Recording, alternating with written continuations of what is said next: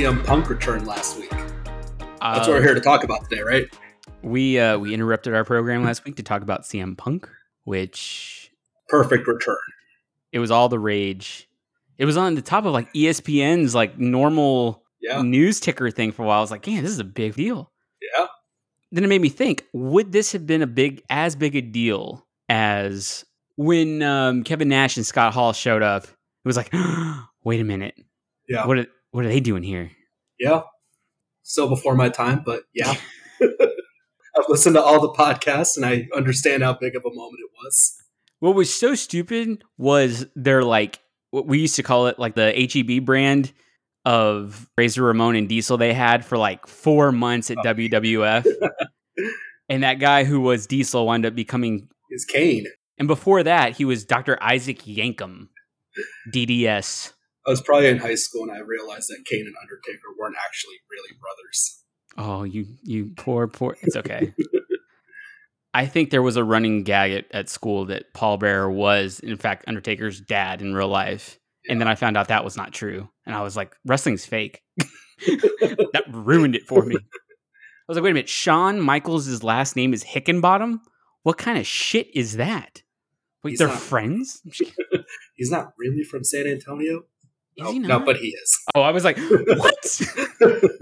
My face whipped around real quick when you said that. I was like, hold on. I've gone my entire adult to child life thinking... I was training... She's one of my closer friends at work now, but when she first transferred up from San Antonio to Austin, I knew she didn't watch wrestling or anything, but I was like, oh, you're from San Antonio. You know who's a big deal in San Antonio? Shawn Michaels. She's like, I feel like I know that name. And then she like got on my computer and Googled Shawn Michaels, but she spelled it S-E-A-N.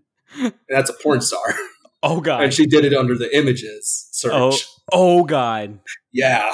And I was like, what are you doing? Delete.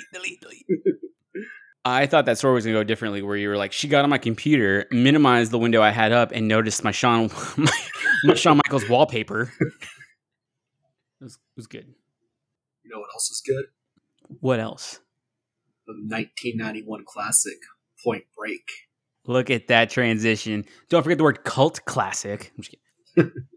I don't think it's a cult classic. I think it's a real classic. I think, yeah. Awesome. So let's just go ahead and kick it off. So if you can't tell already, you got me and you got Antonio tonight, and it's going to be a little rowdy because it's this podcast version of Johnny and Bodie.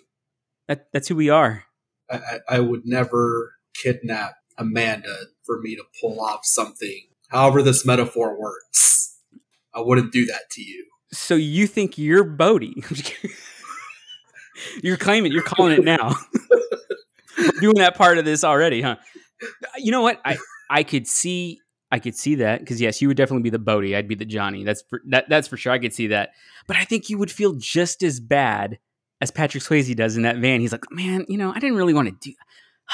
Remember when he pops open that awesome like little old school TV? That thing had to have been expensive back in 91. Oh, hell yeah. Plus a video camcorder. A live feed. Yeah. I could see Antonio be like, listen, Amanda did, forced my hand. I'd be like, no. I like you, man. Like, this hurts me more than it hurts you. I am an FBI agent. Fucking love Keanu Reeves.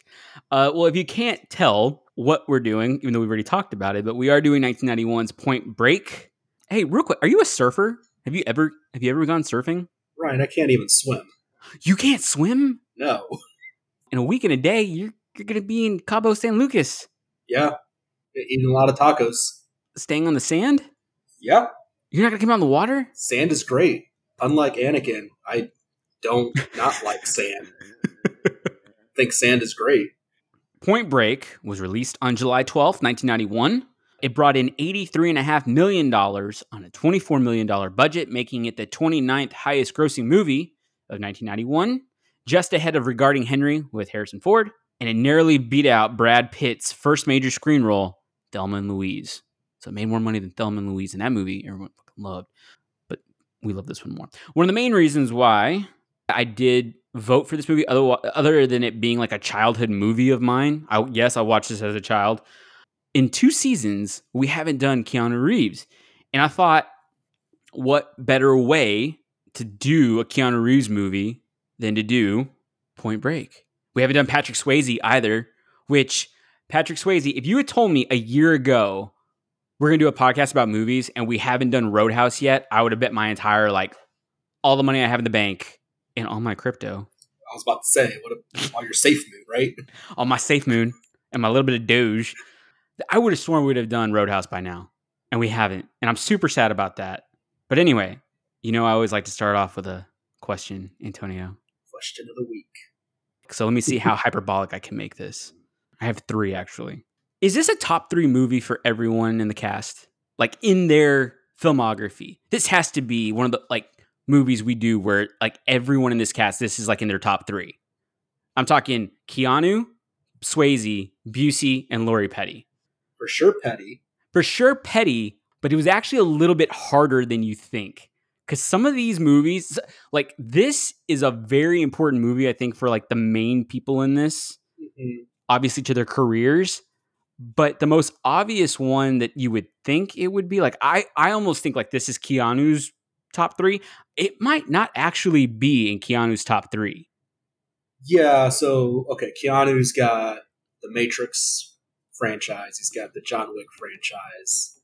And then I would put this in that top 3. The only other one I was looking at his IMDb earlier was Constantine. I didn't know he was in Constantine. That would be the one. I forgot, honestly, also about Speed. Speed. Okay, yeah. You know what I mean? Mm-hmm. The second question is, does Point Break have the best opening sequence in a movie that leads to one of the most used GIFs in our lifetime? No. Damn it. Okay, well, that one. I don't think I use any GIFs in. Okay. You don't use the thumbs up? I've used it a couple times recently, but it's not the first one I go searching for. All right. If that wasn't hyperbolic enough, then I got the last one for you. Antonio, are you still young, dumb, and full of cum? Hell yeah. I was trying so hard to figure out how to put that in this, and I was like, oh, it's just going to be him and I. I'll just go ahead and ask him.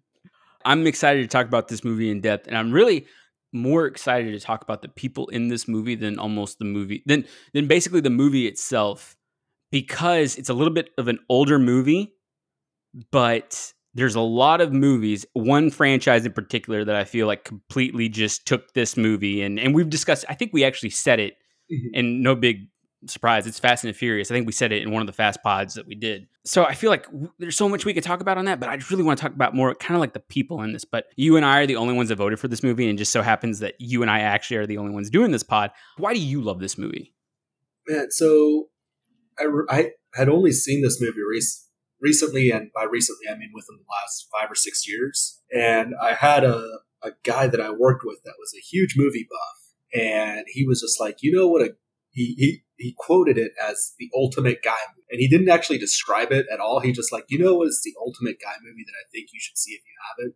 He said Point Break. And I watch it, and yeah, you get your car chase scenes, you have your love interest with a super hot babe. I don't know that Bodhi is an actual villain so much as an anti-hero. Like, it's a really complex character. It's one of the first movies that I can remember where you're rooting for both. Mm-hmm. You know one of them's going to win, but the ending, I think, does a really good job of like tying it all together as to like who is the one that you should be kind of rooting for. I saw this movie at a super young age. I just remember it always being like constantly on like HBO or Cinemax, like in the mid to late 90s. And I love like literally everyone in this movie. Like I'm a big Keanu fan. Swayze, all of them. Well, I mean, we might as well get into it now. Like, one of the reasons why I wanted to do this movie, aside from it being our first Patrick Swayze movie, is because of that. The casting in this movie is freaking awesome. You got Keanu Reeves, Patrick Swayze, Gary Busey, Lori Petty. So Keanu plays Johnny Utah, which kick-ass name. Eat your heart out, Johnny Unitas. First time I ever heard Johnny Unitas was on Pete and Pete. I didn't know who that was. Like, that show on Nickelodeon, they talked about, I was like, man, that's such a cool, like, that's a cool quarterback name. Johnny Unitas. It's like universe. And then Johnny Utah. Like, it just sounds like tough. And it's such a a pop culture name because I know I had heard that name prior to seeing Point Break. And this was the reference to it. Yeah, and it's like I never understood. It's like Johnny Utah. Like, okay, cool, like whatever. Like I know I would read it on reference like on Grantland, several times back in the day. It was like over my head, but I was like Johnny Utah, Johnny Utah. That was like the first thing that clicked when I first saw this movie. I know Keanu Reeves gets a lot of shit for being a one-note actor, but that's the majority out there's opinion. I think he freaking nails this role. I think he plays it perfectly. And I know a lot of times people are like, oh, he plays like that stupid surfer mentality, like, way about him. But it fits. It fits the character of what he needs to be. He turned it up a couple times, like where it was like, okay, like he's having fun with this. Oh, absolutely. Yeah. When they in that scene where they're trying to collect hair to do samples, he's like, bro, I saved your life. Yeah. Delivery is perfect. That's exactly how they would talk. So Keanu, up until that point, this is just going up until right around Point Break.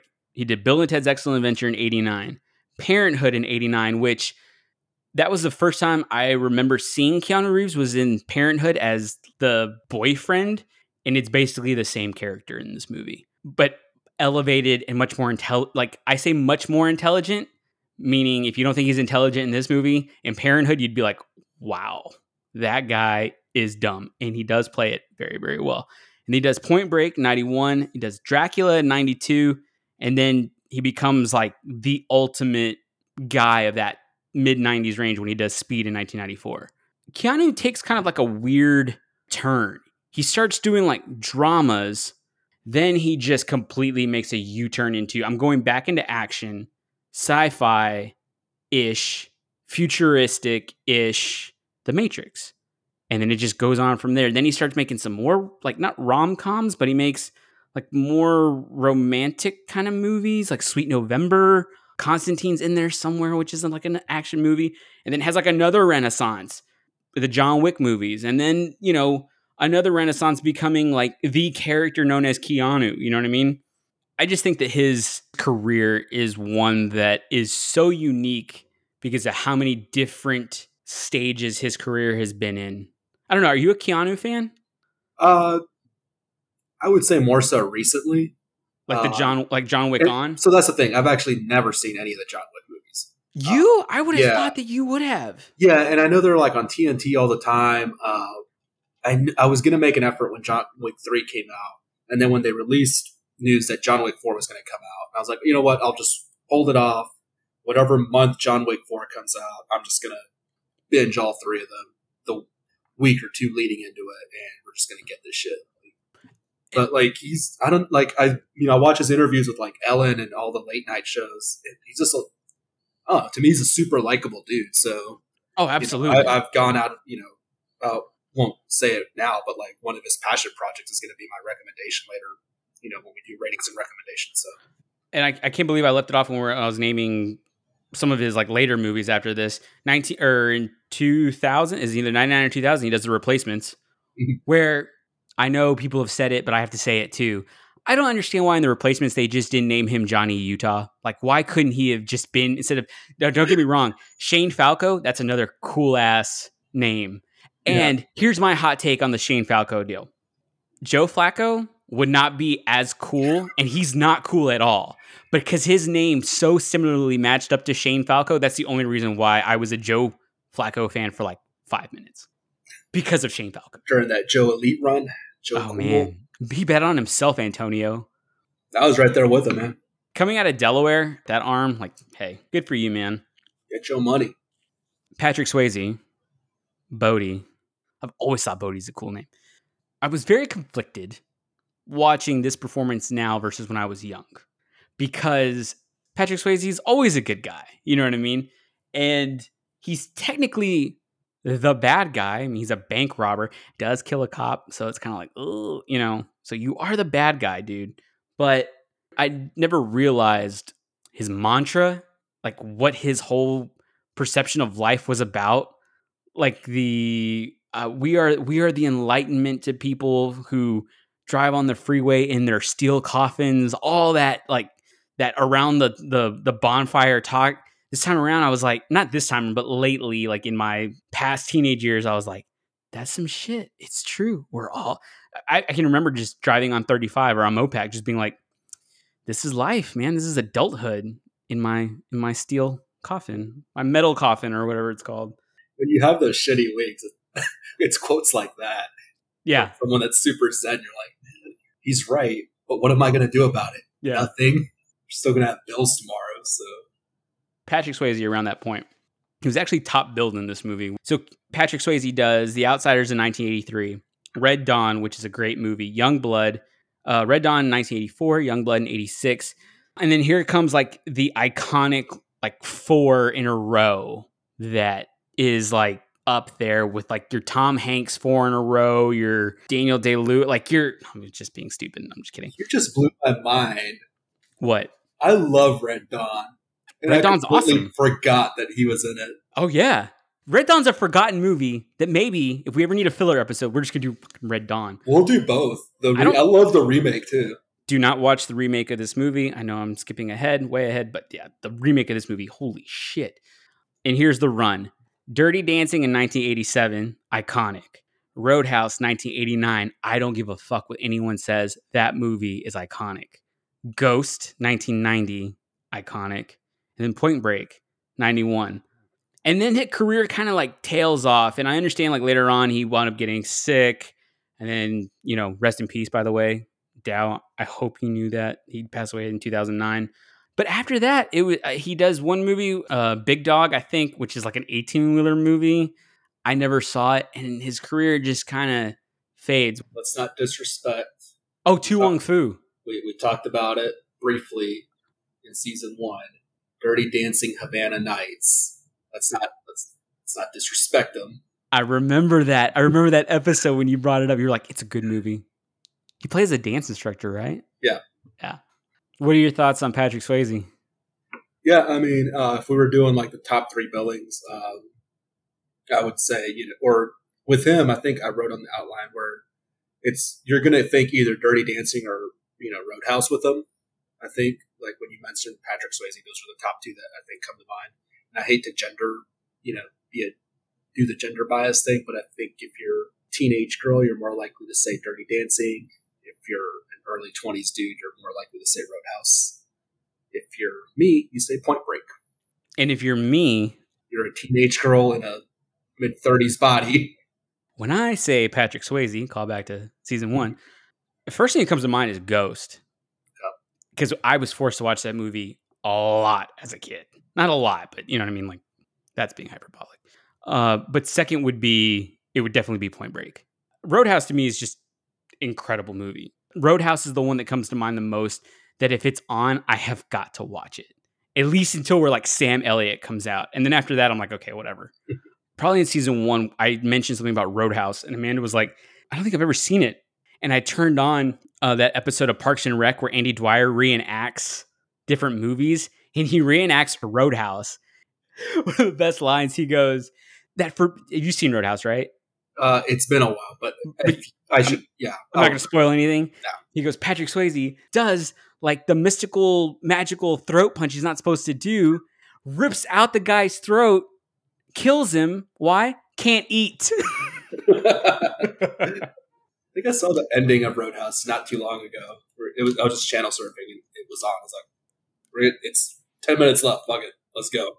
But I have no idea why that movie, of all movies, is the one that you're right. Like, even you, who's not like a big Roadhouse fan, would be like, you know what? It's on. Fuck it. Just watch it. Gary Busey, which has one of the greatest names along with Johnny Utah. Angelo Papas.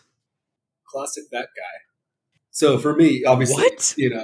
For that me, guy? like, I don't recognize people or know names or anything like that. Like his face comes on, it's like, oh, I know I've seen him in 15 other movies, TV shows, something. Right. He's just got that recognizable face. If you're like me and you're super, super casual movie or TV watcher. Gary Busey is very special to me for a number of different reasons. Most people know Gary Busey now as being like he was on one season of The Apprentice. He was on like Celebrity Rehab. He's had a troubled life towards like from the 80s on. Very talented actor. He holds a special place in my heart because, and I've said it, I think this season, I watched Lethal Weapon with my dad a lot as a kid, and he is the main bad guy in the first Lethal Weapon. He's Joshua, like this albino-looking, crazy killer guy that you can put a lighter on his arm and he's not going to flinch. It's burned in my mind, that image, that particular scene.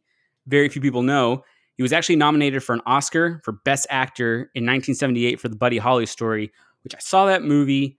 I don't really remember it, but I know I've seen it. It's no La Bamba. Amen. That's another one we're going to do at some point, people. La Bamba. Listen to that soundtrack all week. Get prepped for next week. Even My though we're man. not going to Tijuana. Then he has kind of a weird 80s. Lethal Weapon, 1987. And then he reunites with Danny Glover in Predator 2 in 1991. He does Point Break in 91. Then one of my all-time favorite Steven Seagal movies, Tommy Lee Jones, 1992. He does Under Siege. Comes out in The Firm. You've seen Rookie of the Year, right? He's Chet Steadman. He's the manager, right? No, he's the old over-the-hill pitcher that teaches, that gets, he becomes like the father figure for Henry. Oh, it's on Hulu. I need to rewatch it here. He's basically like the coach, but he's not the coach. He's the old has-been pitcher that like has to babysit this kid now. And then, of course, he's in one of my all-time favorite TV shows as himself, playing a parody of himself, like a heightened parody of himself in Entourage. He is fucking hilarious. Jerry Ferrera has like this very famous scene with him on the beach, and Jerry is like, I don't know if he's acting or not. It's really funny. It's really good, but I mean, Gary Busey's like that crazy uncle that you have, and you see a lot of that as Angelo in this movie. For sure. Nah, he's fun. And then last, Lori Petty. What a smoke show. You into that, huh? Oh, man. I mean, watching it this week, with news today, that the day that we're recording, that Cobra Kai is renewed for a fifth season. What? Before season 4 is even released. But you're telling me that Johnny Lawrence, doesn't have Maxim magazine from the early 90s with Lori Petty hanging out in his Duke or USC, dorm room? I don't know, man. I would. Dude, okay, here's my beef with Lori Petty. Actually, let me get to some of the movies she's in. So she comes out in Cadillac Man in 1990, which is like one of her first major roles, which is a forgotten Robin Williams movie. One that I haven't actually seen. So Tim Robbins, I've never seen it. Point Break in 91. Here's the annoying run for her, where she's just annoying in every single role. A League of Their Own, 1992. She plays Kit. Gina Davis' kid sister that winds up, like, spoiler alert, being the hero of the end of that movie. She's just annoying as shit in that movie. Free Willy, 1993, where she's Willie's trainer. Annoying as shit. And then in 94, and I can't believe we haven't done a Pauly Shore movie, but In the Army Now, annoying. And then they gave her Tank Girl, which is a cult classic. And then she kind of like fades away.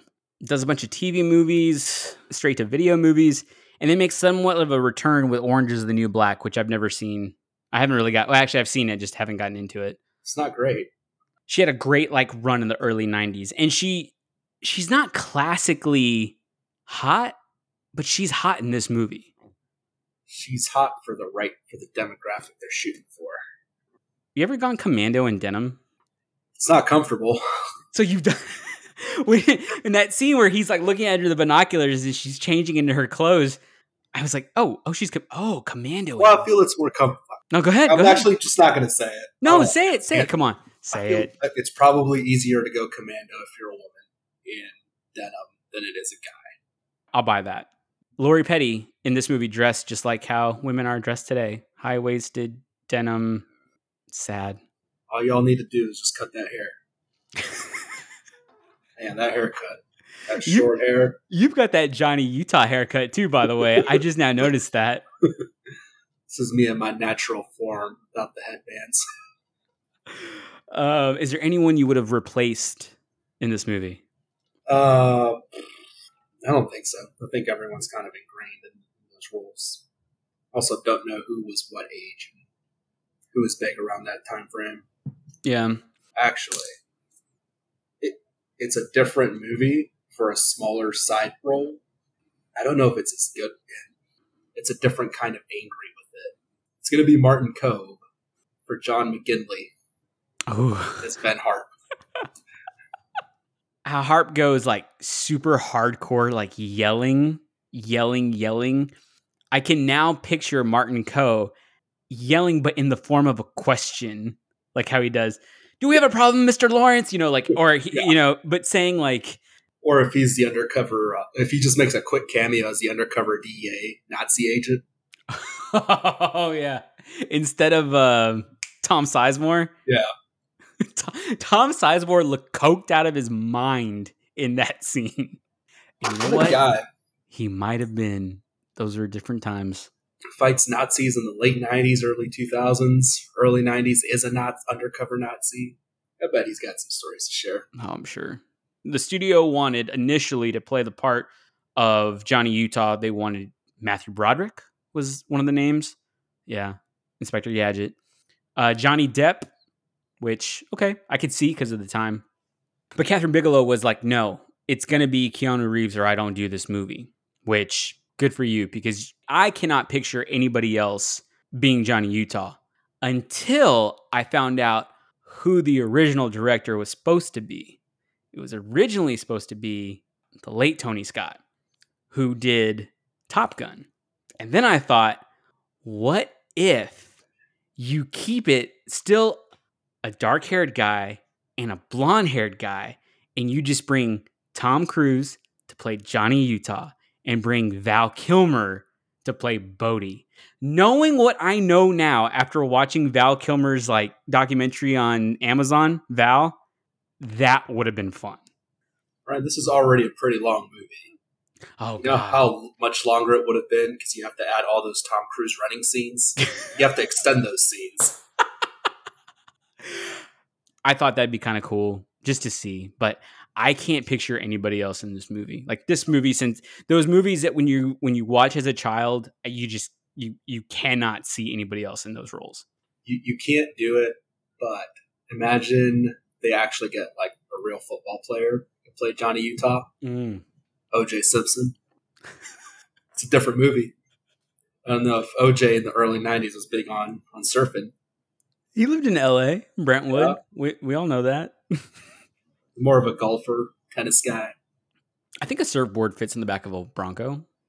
That's his real alibi. I was surfing. So I always like to talk about awards. We're definitely on a roll. 0 Academy Award nominations for this movie.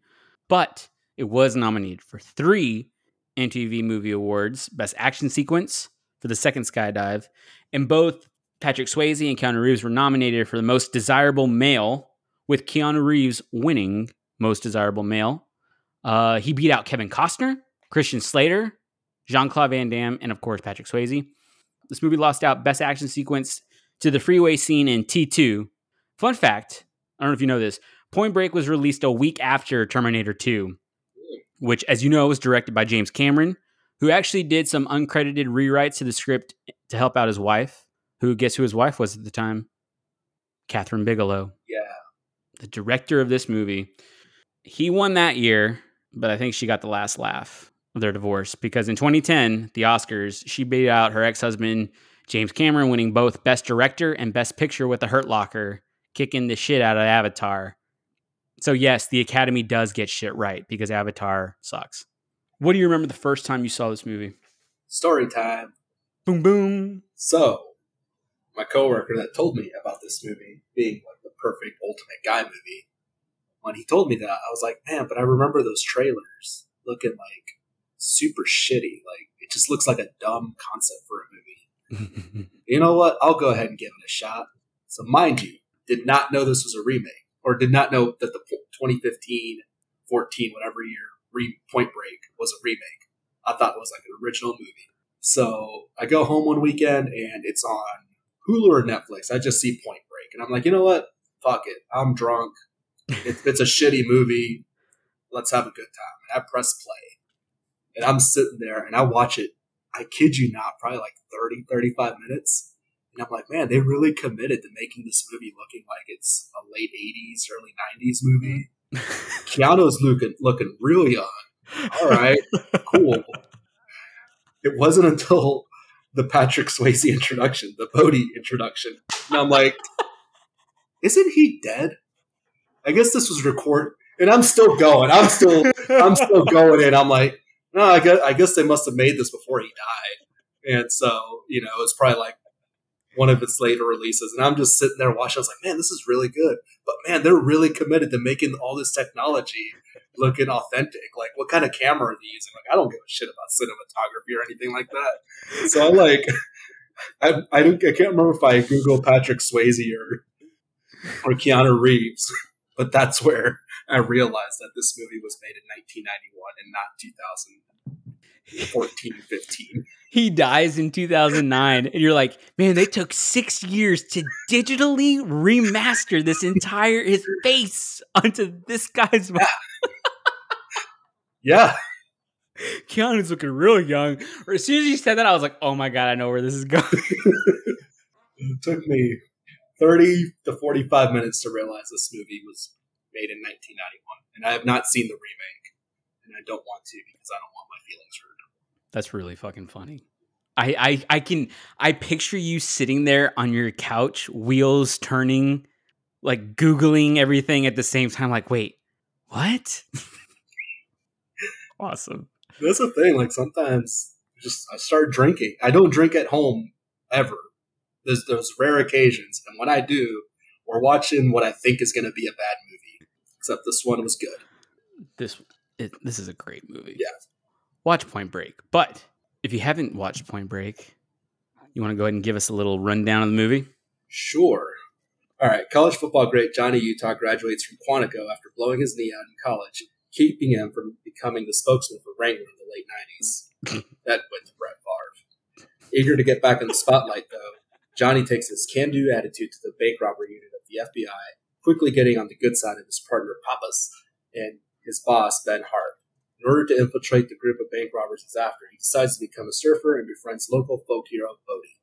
Blinded by Bodhi's zen, he wrongly accuses some local Nazis of being the bank robbers he's after. He soon realizes that his new best friend is the man he's been after, but struggles to put his professional career ahead of his personal feelings. However, Bodhi then goes too far when he kidnaps Johnny's new main squeeze, Tyler, and pushes Johnny over the edge. Bodhi finds his 50-year storm. Johnny and Bodhi reunite one last time. Instead of taking Bodhi in for his crimes, Johnny lets Bodhi take one last ride. And that is Point Break. Ryan, before we hit the important scenes, you skipped a very important part of who are we in this movie. God damn it, I did. Oops. Well, who are we in this movie? Who am I? You're Johnny. Am I? Am I Johnny Utah? Yeah. I don't have the frame. I have the arm. I don't have the frame, though. We've talked about this movie in our group chat several times. This movie's come up. So I just look at Antonio. I think of now, if you'd ask me, when I say Point Break, what do you think of? I think of you. And there's 3 characters in particular that I just think of. And the first one, if people don't know to follow you on Twitter, they should. And by the way you tweet sometimes about work, I think of Harp. I'm like, at work, Antonio is probably a smartass, yells at everybody, just like Harp does. So you are Harp. But then I think, you know what? I bet you, though, that if I was like a new hire, Antonio would be like that kind of cranky old guy, being that you're 30, the cranky old guy at the bank. He'd be like Pappas. He'd be like, let me tell you, no, kid. Why do I have to dive down and grab bricks blind? I've been in the bank game for whatever, whatever. Why do I have to work in the motor bank or, whatever? But if Antonio could just live his life the way he'd want to be, he'd be Bodhi. I'm going to go with Bodhi. You'd be Bodhi. You're not wrong on any of those 3. Boom. Bonus round. Are we not best friends? What? Go. Bonus round. Go. Amanda. She's not here. I don't know Amanda as well as I know you, Ryan. Shit. She strikes me as a very angry person sometimes. And so I get a heart vibe from her. Oh, absolutely. She also, I don't know if she ever watched Scrubs. I also feel like she loved the Dr. Cox character. She would definitely tell me on a day that I get home and I start bitching about stuff. She's like, "Oh, I guess we don't have an asshole shortage." Missed you too, babe. Missed you too. As we always do, we'll go through the movie, the beginning, the middle, the end. We'll talk about our favorite scenes, most important scenes. Why don't you go ahead and kick us off? Very beginning, I got Johnny learning to surf, that whole montage. Just the trial and error, him sucking, nearly getting killed, meeting his future main squeeze. Tyler, which eventually leads him into meeting his bro, Bodie. Obviously, you see Bodie in the beginning, but you really don't get introduced to Bodie until that part of the movie, which is like 25 minutes in. My favorite is right after that, and it's part of yours too, the beach football game. I love that scene. Okay, so I recently saw Point Break like on HBO Max, and the football scene was completely different than what I remember. And I thought, do I have this wrong? So this last time that I happened to go home for a few days, my parents' house, my childhood home, I happened to see Point Break. So I popped it in, and I am not wrong. Somehow or another, the Point Break version that I have, and this has to be accidental, I'm not sure even how it's possible, but the version I have, the entire football scene, when they say hut, the sound fades out and Phil Collins is in the air tonight is playing as the movie's going. Just what I want you to do, if you're listening to this, watch it, mute it, put on some headphones, put In the Air Tonight, and let me tell you, that beach football scene just goes 5 fucking levels up. I'm telling you. It has to be a licensing issue. It has to be either that or... I don't know that goes with that scene, though. Watching it now makes no sense to me. Yeah. But if you watch, like, I swear to God, put In the Air Tonight, mute what's going on in the football scene up until he's like running for like 80 yards. And then after that, then the dialogue comes in. But I know that my version has it. It's not a bootleg. I mean, it's bootleg kind of. It's like playing on TV. You push record on your VCR, and yeah. But that's why I love that scene. That's awesome. It's so cool because it's like, oh, you're Johnny.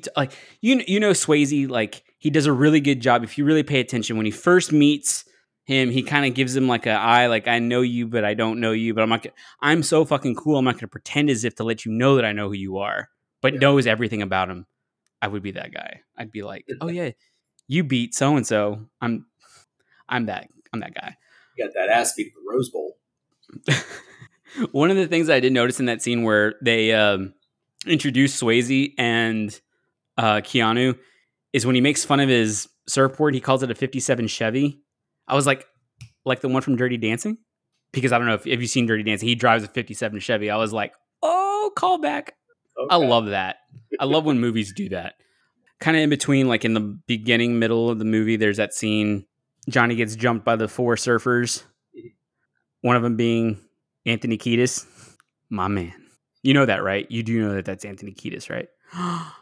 Lead singer Red Hot Chili Peppers makes an appearance as one of the Nazis. He's the one that shoots himself in the foot. That's Anthony Kiedis with that awesome face. How about that? Yeah. Not a big Red Hot Chili Peppers guy. Give it away. That impacts one of my questions later. Oh, shit.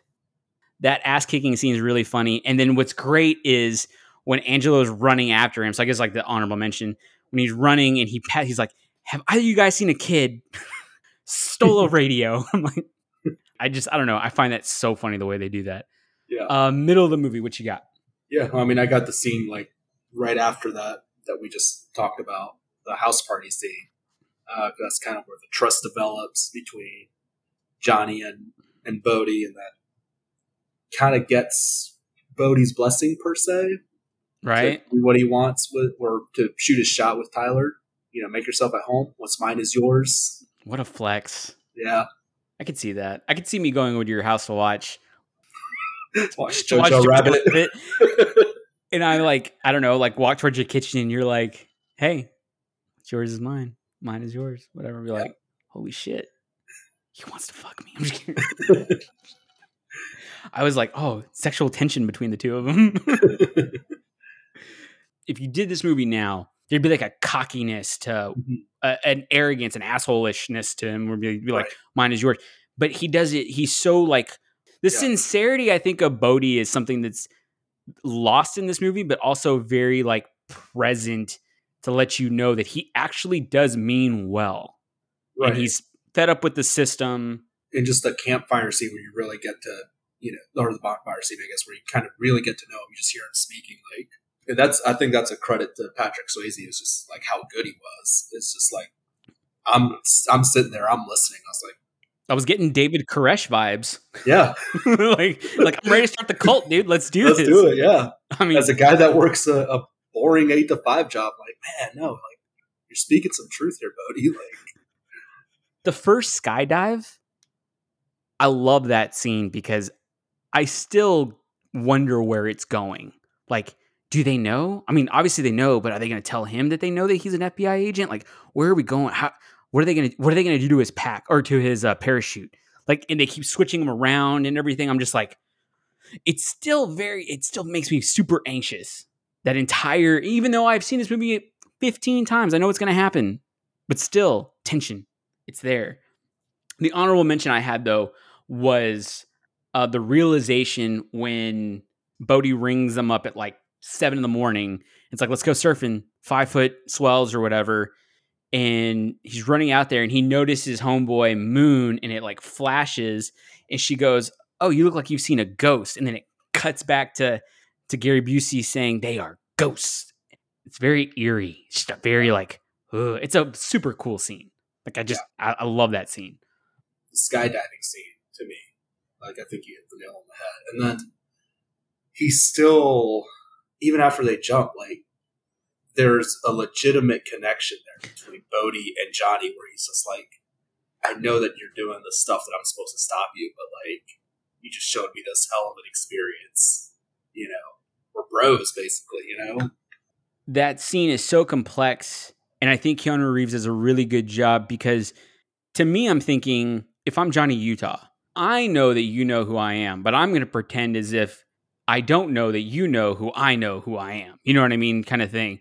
So they play it out, but the entire way down, he's excited. Fuck yeah, this is awesome. And then you hit the ground and it's kind of like a snap back to reality, but it takes a little bit longer to get there. It's when he walks him into that van and then it's like, oh shit. Okay. You do know, obviously. And we have this connection and it I don't know, man. It's just a great scene. I love that scene. The end of the movie. You didn't put anything here. That was the thing. Is I was trying to figure out because at first I kind of lumped your skydiving scene. It's so difficult to figure out where the beginning, middle, and end really starts. Right. This movie is really weird in that way. Yeah, in that it all kind of runs together. I guess I would think the bank robbery scene. I mean, that's the climax. The climax of it. Where kind of shit finally hits the fan. Sorry, Johnny, you don't have a mask, so guess you're the one that's going to get, have to take the fall for this. Bodhi breaks his own rule of going for the vault. I think the whole thing that made Bodhi sympathetic based on the story they were telling is like, they get the cash, they don't hurt anyone, they're in and out in 90 seconds. And this one, they went for the vault. They were still in and out in 90 seconds, but shit hit the fan this time and he was forced to act. The thing is, was that his younger brother that got shot and died? I don't think so. Or it was just like... He calls him little brother, right? Right. So yeah. I don't know if that's like the surfer little bro or if that's little bro. But I mean, they have very similar hair. Right. And so even then, like even though he shoots and kills a cop, okay, in real life, don't kill people. Obviously. Don't kill cops. Don't kill anyone. Yes. I'm not saying it's justifiable, but like he was enraged because someone close to him was taken from him. And so he had that moment of, of rage where he kind of just snapped and did what he had never done before. Because you see that look in his face, like he still has like an, oh shit, like this just went from a bank robbery to I committed so many extra crimes now. I think the age-old question about that scene is why this time did they go for the vault? if they had capped off with like, hey, every last one they do, they go for the vault because they'll have more money, to have for the rest of the season until next year or whatever. That scene's always kind of bothered me because it was like, why did they go for the vault? Like, the only reason to do that is just because they have to take this story somewhere to have it end. Like, there has to be a reason, I guess, for everything to start falling apart so that Bodhi ultimately doesn't win. We look at Johnny and we obviously see how affected he is by Bodhi's character. Like, his entire outlook, I think, kind of changes. He falls for Lori Petty's character, for Tyler. He falls in love with surfing. He admires their way of life. He admires everything there is about Bodhi. But we never stop to think about, like, what effect did Johnny have on Bodhi? And I think that maybe Bodhi was somewhat jealous of Johnny. And I say that because as he wasn't a materialistic person, he was somebody who envied, I guess, like the kind of life he kind of lived. Like, he led Ohio State to beat USC in the Rose Bowl. Awesome. This guy took my ex, I guess. You know what I mean? He's dating my old girl. He's learning to surf. He's surfing pretty well. I think Johnny's character kind of pushes him to the next adrenaline rush. I need to top over and over and over. And Johnny was the one that was pushing him to do that. So I think, hey, I'm going to show you up, Johnny, in front of you. I'm going to take the vault. Yeah. You get what I'm saying? Like, I just think that it was kind of like a push. Kind of a flex, and then also kind of his way of getting back in control. Right. Not that Johnny really ever had control, because he still had Tyler's insurance policy, which he called, but at the same time, this is an FBI agent, and I need to show you that I'm in full control. So that's why you expect me to do this. And I'm not. Yeah. You think you have me figured out, but you don't. Mine was the final scene for the end of the movie. And it's only just because I love the when the cop goes, we'll get him when he comes back in, when he goes and surfs the 50-year wave, and he goes, he's not coming back. Because I just assumed as a kid, oh man, that's cool, we let him surf. Not thinking, oh, like he's gonna, like, I thought, oh, he means he's not coming back as in I let him go, he's gonna surf away, not he's not coming back because that wave is literally going to kill him. Yeah. And as you get older, you're like, oh. And that's really shitty Spanish of vaya con Dios. That's really bad. Really, really bad. I can't even pretend to do it. Like, it's so bad. Vaya con Dios. I don't. All right. Even though Dale's not here, we're still going to do his section, deeper plot discussion. What was Bodhi's day job? No fucking clue. Never thought about it until I saw this in the outline. I was like, I don't know. Like, I know how he can afford a beach house from his, side hustle. But how do you explain it? Yeah. What did he tell Johnny? I'm guessing the California, beachside real estate market is still a hot commodity in the 80s and 90s. That shitty house that the Nazis lived in, I was like, that's $1.2 million today. Yeah. Him and the boys could have been like house painters or something. But they never they never say anything, obviously. But I'll go with house painters, Bob. I have no idea.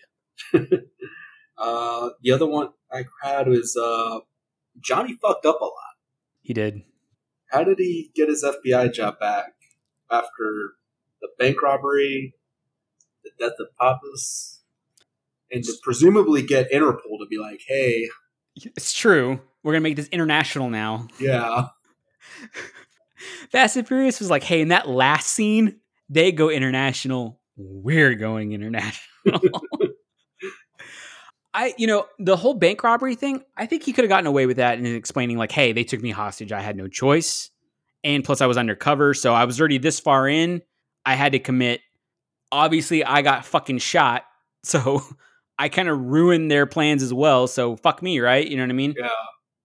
Obviously I think in reality, he would have probably either been suspended, lost his job, especially after Angelo dies. Sad. That was sad. By the way, I haven't talked about it. The chemistry between Gary Busey and Keanu Reeves, you would think wouldn't work. It works. I love the chemistry. It legitimately is not a father-son. It's a big brother, little brother that I absolutely adore. I think it's fucking awesome how well they get along. And one of my favorite scenes, we didn't talk about it, honorable mention real quick, is are you mad? Yeah, all right, get mad. Like it's so footballish, but Just fun all at the same time. pushes all the right buttons. And then they hash it out over a Corona. They go over some evidence, and then he jumps on the on the table doing his little surfboard thing. I don't know. That whole little scene's pretty cool. I think maybe after Papas dies, he could be like, "Hey, if y'all let me finish this case, I can't do a Keanu Reeves impression. Let me finish the case. Let me catch my guy, and then I'll resign." That's the only thing I can think of. Should we get to some awards? Sure. The Tobey Maguire Jordana Brewster Award for the worst actor in this movie. I don't got anyone. You bastard. Listen, I'm going to throw out Rosie. And let me tell you why. That character is in a completely different movie than this movie. And that's why I'm picking that person, because I know the actor. It comes out in Oz, in Wayne's World. I can't remember the name of the actor, but I'll just go with Rosie, because I think that they told him that he's like in a horror slasher film when he's doing the camcorder recording with the knife to Lori Petty. I'm like, bro, this is a surf movie, man. The Alonzo Harris Award for the best scene. What you got? I got the first skydiving scene. My man. I was hoping you were just going to say that one over the second one. Don't get me wrong. The second one is really good. The balls to jump out of a plane with no chute. Yeah. Wow. Wouldn't be me. Wouldn't be me with a chute. But the tension, man. The anxiety, everything. Because I think that ultimately, which is funny, is my fear in that first scene is him skydiving without a working parachute or a tampered with parachute and falling to his death. But in the second skydiving scene, he literally jumps out without a parachute. So but I'm not tension filled on that one. Just the first time around, I'm like, what if he doesn't, what if he dies? Second one, I'm like, nah, he'll be all right. No chute, he'll be fine. Tampered chute, I don't know. My nomination for this one was the football scene. Oh, fun fact about the football scene. I know you're my Cobra Kai guy. I can't remember if you like the Karate Kid or not. It's fine. The scene, you remember the first Karate Kid, right? Yeah. Okay. That scene where they're doing the night on the beach, kicking the soccer ball. Yeah. Same place as where they did the football game in this movie. No. Same beach, same spot. That was why I put that in here. That, and because if I could somehow bootleg a version of my version of Point Break with In the Air Tonight playing, you guys would understand how much more of a level that just takes that scene. I'm telling you, it's amazing. We'll look it up on YouTube once we're done with this recording. I'm sure it has to be out there somewhere. It's a riveting scene. The AC Law the Fourth Award, which varies, as we know, from week to week. My guy, AC Law the Fourth. It's Lori Petty. This is her Sweet 16. I couldn't agree more with you. I have Lori Petty as well. Why is this your Sweet 16? Because I don't know anything else she does after this. I know you listed all that stuff. I know I've seen Free Willy, but I have no desire to go back to see it just to see her. Free Willy would be like AC's first couple of years in the NBA. You're like, I mean, it's there, but doesn't do much. I love you, AC Law the Fourth.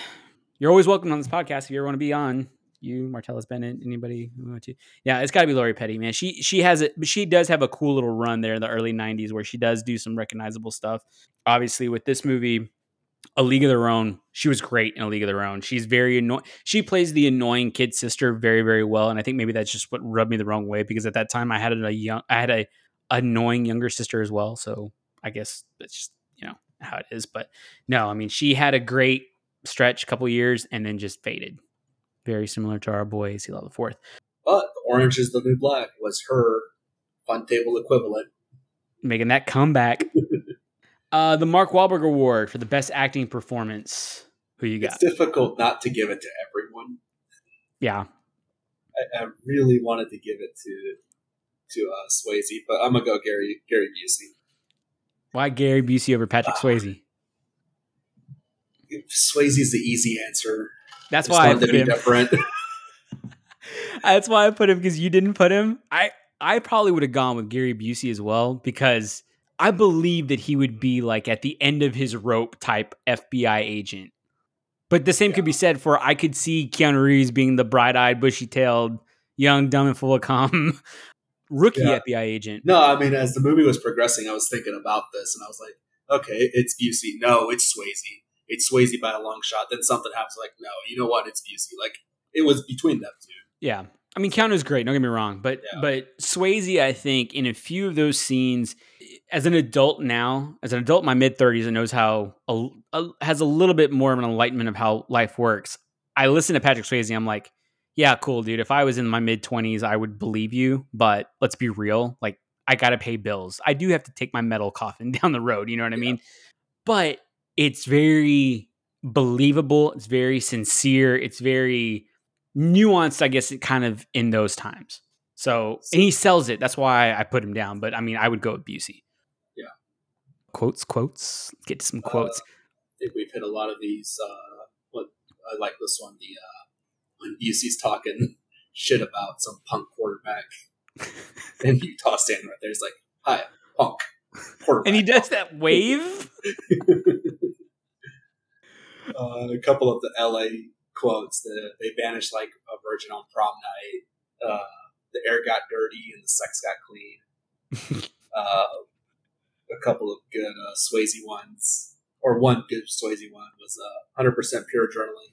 Some guys smart for it, some guys jab a vein for it, but all you got to do is jump when they're getting ready to jump. And they're just sitting there in a circle, and Keanu's just like, so we're going to jump or are we jerking off? That's a good one. Mine is, I love it. It's the scene where Busey's just acting his ass off. We're even reading Calvin and Hobbes. He's like, it's funny. I guess I mean, obviously I forgot a little bit, I guess, of this movie, or I forgot this particular line. He gives it off like he's going to tell a story, but he's like, around that corner is a sandwich shop. Best meatball subs I've ever tasted. Get me 2. And then he gets out to go leave, and he's like, Utah, get me 2. Like, just in fairness, that meatball sub did look actually pretty good. $7.91 for 2 meatball subs, a tuna sandwich, and 2 lemonades. What a time. Okay, I thought about that. I was like, oh, okay, well, this is 1991. So I Googled, how much would $7.91 be today?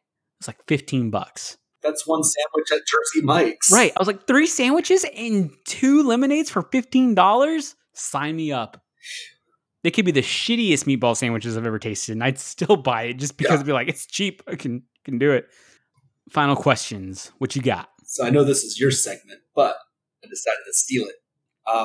Bodhi, he's Han, right? What do you mean? I mean, I know that Bodhi's supposed to be in the Fast and Furious. He's technically Dom. But if we look at the entire Fast and Furious franchise... Oh, yeah. Yes. Okay. He's Han. I never thought about that, but yes. Okay. You want to take it that way? Yeah. I'll buy that. Okay. You're right. You kind of ruined my question. Which one? Do the surviving Nazi surfers that get out of prison or avoid prison time altogether because it was a botched raid, do they get it out in time for Woodstock 99, and are they the bros that caused the Limp Bizkit set to go off the rails? Oh, absolutely. How did I ruin that? Because the lead singer of freaking Red Hot Chili Peppers is one of them. And he's the one that fueled the fires for Sunday night. I forgot about that. Oh, that's right. Wow. So I guess in reality, they did get out in time, and they did. Yeah. Whether they did it for the nookie, that's neither here nor there. One thing I did want to mention, Patrick Swayze did all his own skydiving in this movie. That's cool. He's a huge skydiving guy. So much so that like he kept bugging Gary Busey throughout the entire like filming of the movie. Like, you got to go, man. You got to go. Gary Busey's like, no. And then I think after the movie wrapped and everything, a few like weeks after, he got Gary Busey to go skydiving. Gary Busey said it was like the scariest, best time of his entire life. I'd wet my pants. One other fun fact, Keanu Reeves had never surfed up until the making of this movie. Ever since, been a surfer. Love surfing. Ratings. That's a 4. That is an unsolicited recommendation. Everyone should watch this movie. You and I agree on so much in life. We agree on our takes, but yet we never agree on our ratings. Oh, you're not going to give us a 4? Until now. Oh. It's a 4. Yeah. It's a good time, to quote Amanda. It's always on TV. You can see it. Just watch Point Break. Even if it's for the Phil Collins football. I'm just kidding. I swear to God, it's out there. It's real. No, but it's a lot of fun. It's a good movie. I love it. What you got for a recommendation? It's a Keanu Reeves passion project. It's a free movie on YouTube with ads. It's called Man of Tai Chi. I think I've mentioned it in our group chat before. Maybe a time or two. Yeah, it's not a surfer movie, but Keanu cooks. He has fun in that role. He's the antagonist, and you'll have to read subtitles because some of it is in Mandarin, but it's fucking fun. It's like I think it's in China. It's like a Chinese fight club almost. Ooh, I dig it. I haven't yet to see it. I'll check it out. Yeah, I'll check it out before we hit Cabo together. Yeah, talk about it. I don't have a recommendation other than you should probably watch Point Break. But if you're listening to this, you probably have seen it. So I hope you enjoyed our little deal. You want to do a little FMK? Let's go. I got Bodie, Johnny, and our boy Warchild, just because that's a badass name. Oh, gotta fuck one, marry one, kill one. Obviously, okay, rapid fire. I'm gonna kill Warchild because that dude was a dick. But the real question is who do you fuck and who do you marry? Because now you know what? I'm gonna fuck Johnny, marry Bodie, and I'm gonna kill Warchild. That's it. Oh, okay. So killing Warchild. You're fucking Bodie though. Why? He's not gonna be there. But you're gonna go with him. No, am I? Who was with him in Australia? That's true. That is true. You can't get attached to Bodie. You're setting yourself up for her. It's like trusting Jameis Winston in fantasy football, which I might do again this year. Boom. You're marrying Johnny. Are you really going to go with Jameis? I might. I'm feeling it. I'm ready to be hurt again. Who are you going to take with your first pick?